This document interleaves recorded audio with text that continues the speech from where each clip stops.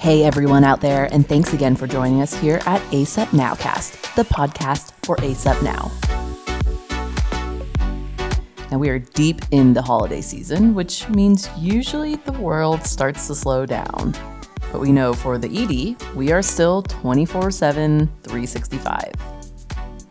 For everyone in academics, you know this is actually an extremely hectic time, and I am not talking holiday shopping, but it is residency interview season, which is also a super exciting time for the field because not only is it the newest members of our field coming and joining and expressing their interest in a lot of ways, but also because EM has bounced back from our residency applicant slump, which hopefully, if you want to be an optimist and also extrapolate, that could be an indicator that the toughest of times are behind us. Or at least so we can hope. But this is not going to be an episode about workforce or longevity or burnout, but in honor of interview season, we wanted to take this episode to do a feature on a great article in the magazine this month that answers an age-old question in EM academics. So come check it out.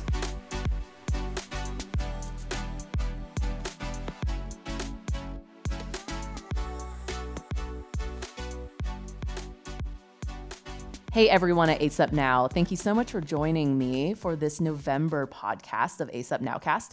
We are super excited to feature an article in ACEP Now that I think will be a bit of an age-old question, but a really interesting insight into one. And that is the article, How Long Should Residency Be? And we have joining with us two of the authors, Dr. Dimitri Nicola, core faculty and the director of research at St. Vincent, and Dr. Jesse Pines, chief of clinical innovation at USACS, to chat a lot more about this topic. So both of you guys, thank you so much for making the time to come and talk about this. Yeah, thanks for having us. Thank you.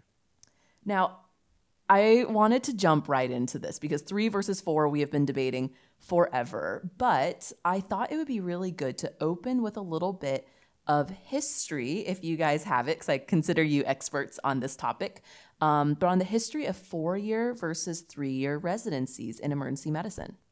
Sure, I can get started on that. Well, in the past, there were multiple different curriculums with various training lengths in emergency medicine, from 1 to 3, 2 to 3, 2 to 4, 1 to 4, and essentially the programs that had independent internships where residents would train outside of the emergency department eventually gave way to the program structures that we have today, which are the PGY 1 through 3 programs and the PGY 1 through 4 programs. And so in a way, the 1 through 4 programs were a remnant of those programs that wanted to be 3 years, but had an internship outside of emergency medicine, or for example, the osteopathic programs, which were 4-year programs with a traditional rotating internship as the first year. So did it, and I guess we can get to this later too, because I'm always a little bit on the pessimistic side when I think about finance and healthcare. Like, word on the street is the reason for the 4-year is to ensure a cheap, long labor market for hospitals. Like, do you think there's any truth to that, just looking at the history of this? I think that everybody kind of progresses through training at their own pace, and some residents are practice more independently earlier and some residents are more independent later. And I think it's really hard to come up with a time-based curriculum that fits everybody's training path. Yeah, it feels like almost like 3.5 is like the perfect amount, but like we can't do that.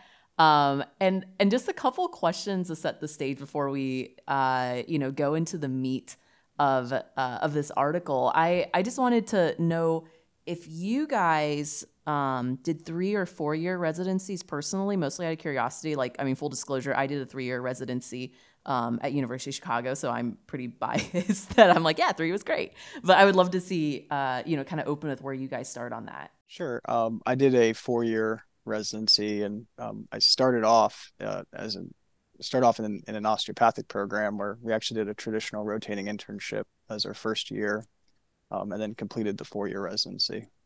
Yeah, and I did a 3 residency in at University of Virginia, followed by a fellowship, which I did over a 2-year period. So a total of 5 years. I was working as a attending physician for those for years 4 and 5 of that. Okay, yeah. So I think it's a good blend actually here, and I did a technically a 2-year administrative fellowship, but paid as an attending during that time as well. So yeah, let's get into this article now. How did you guys get into conducting this question? And as a quick summary on the article, you guys looked at 2 studies that looked at outcomes for 3 versus 4-year residency doctors. One was by ABEM, which like made sense to me, and the other one was actually by your group, USACS, which Dimitri and I were just talking beforehand. I was like surprised that a corporate group took a look at this, but it was, as you explained, I thought you had some really good points about what was a little unique about the data you guys have on your doctors. Yeah, I can address that. We have a separate research group that meets regularly and is able to use our research data set, which includes patient level data from every one of our emergency departments, basically everything that happens in the emergency department from when the patient arrives till they depart the ED. We know because we pull data directly from the electronic health record. We also know everything about the clinicians because we have data from our credentialing teams. So it really puts us in a unique position to be able to answer questions like this. I've been with USACS for 5 years now, and we've answered some very interesting questions that I think that only a group like ours or similarly positioned group is able to do because of the size and scope.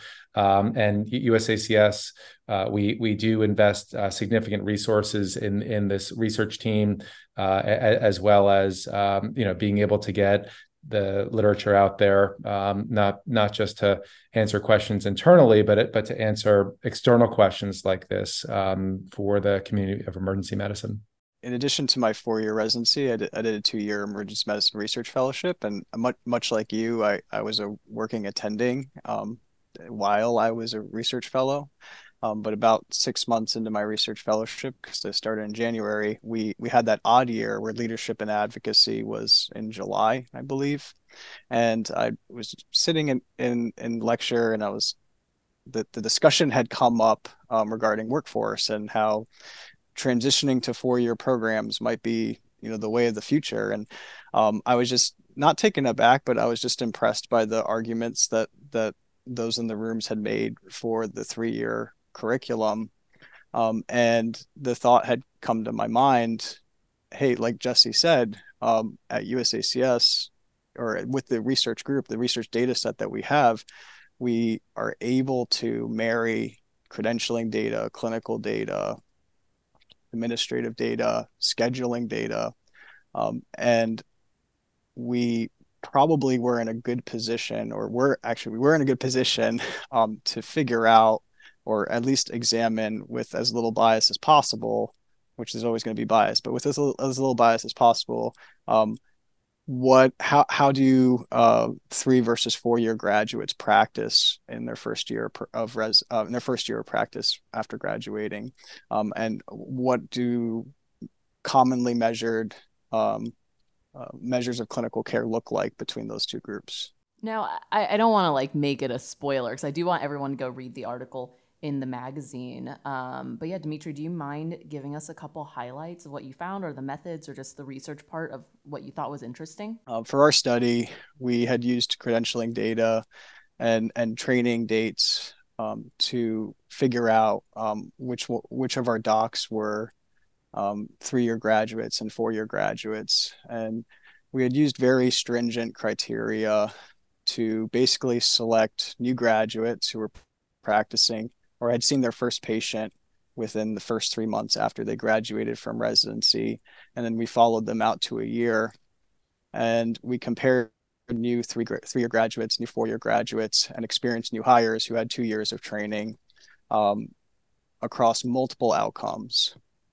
And the primary outcomes were measures that you would typically see that your operations people would measure, like patients per hour, RVUs per hour, length of stay, 72-hour returns with admission. But we also looked at a host of different secondary outcomes that included things like any encounter that was admitted or discharged with an opioid prescription, D-dimer with CTPE, or CT head with syncope. And by and large, most of the outcomes were similar between the three groups. Oddly enough, we did notice that new graduates, both 3 and 4 years, were less likely to prescribe opioids compared to experienced new hires. And we had done some work in the past with the research group examining opioid prescriptions at discharge, and we felt like that was a very generalizable point that we had observed. Yeah, I wonder if that's like almost the trend of training. Like, I'm about 6 or 7 years out. Like, I remember decreasing opioids was starting to be, I don't want to say popular, but common in residencies because that was the beginning of the opioid crisis versus, 10, 20 years ago. A little less. So it's interesting to see that variation in your new grads. As you were talking, like, I think a lot of listeners will have this, especially, again, my bias is I'm from a 3-year residency. But, if people being like, yeah, 3 years are just as good. And I think it's not so much the years, but to me, there is a huge financial difference to the resident or the doctor between a 3 or 4 year program. Because on a 4-year program, in your 4th year, you're getting paid, I don't know, $55,000 to $60,000 a year versus even if you did a fellowship, like that tends to be higher. If it's not on the PGY scale, a lot of times it's as high as an attending at, $200,000, $300,000, maybe even $400,000 a year. So a huge financial differential. So again, my bias 3-year residency grad is like, hey, do a 3-year program, but then, consider doing a fellowship at a higher pay later, or, work in the community, but then, explore your extra niche, functionally for free, like volunteer for committees at your hospital, et cetera. That would help get you that experience. What are you guys' thoughts on the financial difference between the 3 versus 4 year? Well, I think I think it depends, and I would not make that decision. Um, I personally wouldn't make that decision thinking that you were going to lose all this money. First of all, most programs allow moonlighting, and you're in general and for your programs, you're probably going to work less shifts per month and have the ability to moonlight. But and even that shouldn't even be your main driver. I think you have to look at the way you learn, the program environment that you want to train in. I really enjoyed the fact that my program was a little smaller because we had a four-year curriculum. We got to work with our attendings more often and more frequently. There was this element of trust and bonding that I had with many of my attendings, which not that you can't have that at a 3-year program, but when you only have about 20 attendings and you only have about 16 to 18 residents, there's a much closer relationship that I think you can make with your attendings. And the flow in the department is a little different, and the trust that you have and um, the number of things that you can do maybe semi-independently uh, maybe is a little different. And so I think it just depends on what type of environment you want to train in, and rather than trying to make a financial decision. Yeah, my view are there are certainly economic differences between spending that extra year versus going out and becoming an attending. I mean, there's really no question. There's also financial issues for the hospital who is keeping those residents for an additional year in a position where they are not paying that person as an attending. So, the financial issues aside, there and the results aside, which our study as well as the ABIM study really found no difference in clinical practice. Like Dimitri said, there are a variety of reasons why someone may choose to go to a program that's 4 years, and that basically comes down to the things that we were unable to study. So certain 4-year programs, tend to be more academic. You're able to specialize more. You may be able to work with faculty that are doing research, or have specialty areas that are unique to that program, or that geography. So there are a number of things that we didn't study in terms of the long-term career trajectory of the residents. How long people stay in clinical practice in general, the career longevity. In general, I've found that folks who have some sort of expertise beyond just clinical medicine, and that can be obtained in a fellowship, that can be potentially obtained in a 4-year program or a 3-year program, where they've really focused, and they have some sort of area outside of just clinical emergency medicine there, where they've become an expert. It tends to be those over the what I've seen in my career who tend to have the longer careers, and you see the people who are walking around ASAP, that are my age and older, 50s, 60s, 70s, and it's folks who really have that expertise, and really have something to offer beyond just working clinical shifts. Yeah, and I think that's a really good point, because like burnout is definitely like endemic in emergency medicine, and a piece of it, like, yeah, is I wonder if people come out and are a little bit too fast and furious. Like they come out and they're working 200 hours like every month. Like that will burn like really anyone out. I am very curious, because I certainly don't want to fixate on the financial side of it, although I do think it's a piece of it in residency training. I thought it was really interesting. You said the question came up as you guys were debating and saying like, hey, maybe there's going to be a trend for more 4-year residencies. And, in my administrative life, I very much live on the healthcare finance side of things. And like, I kind of agree. I think the reimbursement pressures on emergency medicine are really, really high. Like I think pay is going down. No Surprise Act is, causing an issue in reimbursement. CMS just cut the RVU conversion rate. Like money is definitely tough in emergency medicine right now. So to me, I'm kind of like, why wouldn't programs try to flip to 4 if they could, again, to help with labor market costs, basically, and extend a year of a much cheaper labor source. To go longer, like the EM body of knowledge, the model of clinical practice of EM is getting larger and larger, and things that used to be considered niche are no longer niche, like ultrasound training. But on the flip side, we've had a really challenging several match years, or a couple match years in the last couple of years, and so there are pressures from applicants and faculty and a lot of other people who have that can influence whether programs are going to go to 3 versus 4 years.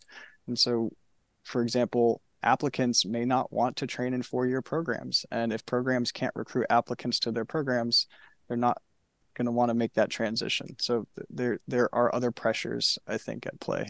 Yeah, I'd agree with that. I mean, I think the economics, when you look at it from the perspective of a hospital who has a residency program, or from the person in the residency program, it's clear what the economics are. It's a question of whether or not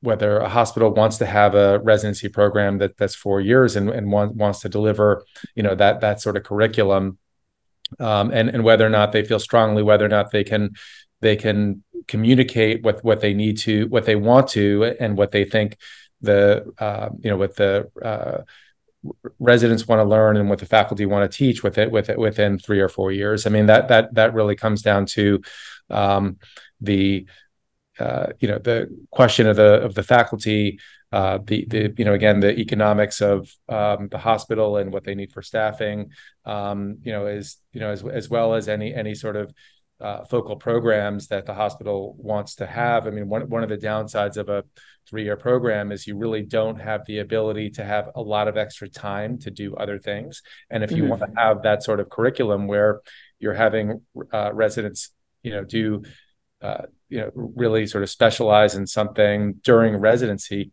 A 3-year program doesn't allow that time. What you could argue that, well, why don't you do 3 years followed by a fellowship? I mean, that's really a personal choice of the resident, as well as how a particular program wants to structure their curriculum. Yeah, and that makes a lot of sense, and it's a good intersection that I'm sure like we could spend probably multiple podcast episodes talking about between like economics, academics, curriculum development, etc. So I do appreciate you guys kind of giving your perspective on that. To close out though, I did want to hear if you guys had any advice to current medical students that are interviewing and debating 3 versus 4-year residencies. Like, part of the reason I thought this article was so timely is like we are in the middle of interview season, and I'm sure there are a million threads on med students discussing this exact topic. So with your sage advice, looking at the research of it, obviously with your own practice experience, any words of advice? Yeah, I can take it first. I mean, I think that it's important to go in with eyes wide open in terms of both the curriculum that you get in a 3-year versus a 4-year program, as well as the personal economics and how that'll differ in the short and long term. For me, I've been out of residency for almost 20 years at this point, and to me, the investment in yourself, having another year in residency in the long term is probably not a huge deal. I think the bigger issue, I think, is really trying to come up with ways of, while you're a medical student and a resident, coming up with a strategy that you can have a long career as an emergency physician. And for many of us, I think that's going to be, doing emergency medicine and having a specialty in something else that can grow in value over time. And I think that can be done in either a 3-year program or a 4-year program, or a 3-year program with a fellowship, or a 4-year program with a fellowship. There are a lot of different ways to approach it. I definitely agree. I mean, I would tell medical students applying to emergency medicine to pick the program that they feel they're going to thrive best at, regardless of the length of training. And, that might be from a wellness perspective, like working 16 shifts a month at a 4-year program versus working 18 or 20 shifts a month at a 3-year program. Not all programs fall into that category, but maybe there are electives that are going to improve your schedule and improve your learning and improve the value you feel like you get from your training, or give you opportunities that you otherwise wouldn't have, like flight medicine, or some other experience, research, for example. And ultimately, if you feel like you are getting value from your training program and you're respected at your training program and you're thriving at your training program, you are going to have a much better experience in residency. And that can happen at a 3 or a 4-year program. Yeah, I appreciate you guys' perspective, because it's almost like many things in emergency medicine, it's not always black and white. It's not always, 3 is better than 4, 3 is equal to 4. It's, a little bit gray, and there's an art and a fit to it. So I very much appreciate you guys sharing your expertise for doing the study. Like I said, I thought it was a really interesting perspective and an interesting data set. And I want to thank you guys for coming on the podcast. Thanks for having us.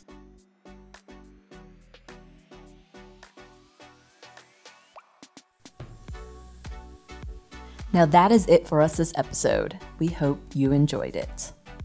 Don't forget to check out the magazine in your mailboxes now. There is a great opening feature on fellow Texan Dr. Allison Haddock, who is the next ACEP president-elect. There's also a couple really informative pieces on dealing with and treating vulnerable populations. First, with the pediatric mental health crisis, how to treat patients equally with disabilities, and dealing with neglected children. There's some great clinical practice pearls on upper GI bleeds with Dr. Marco and Dr. Turner, followed by handling massive hemoptysis with Dr. Anton Hellman. And of course, there's always much, much more. Now, if you have an idea, tweet us at ACEP Now, or feel free to tweet me direct at Amy Faith Ho. We would love to hear your thoughts and feedback and keep you tuning in and creating content that you want to hear. So thanks everyone for joining us, and we will see you all next time.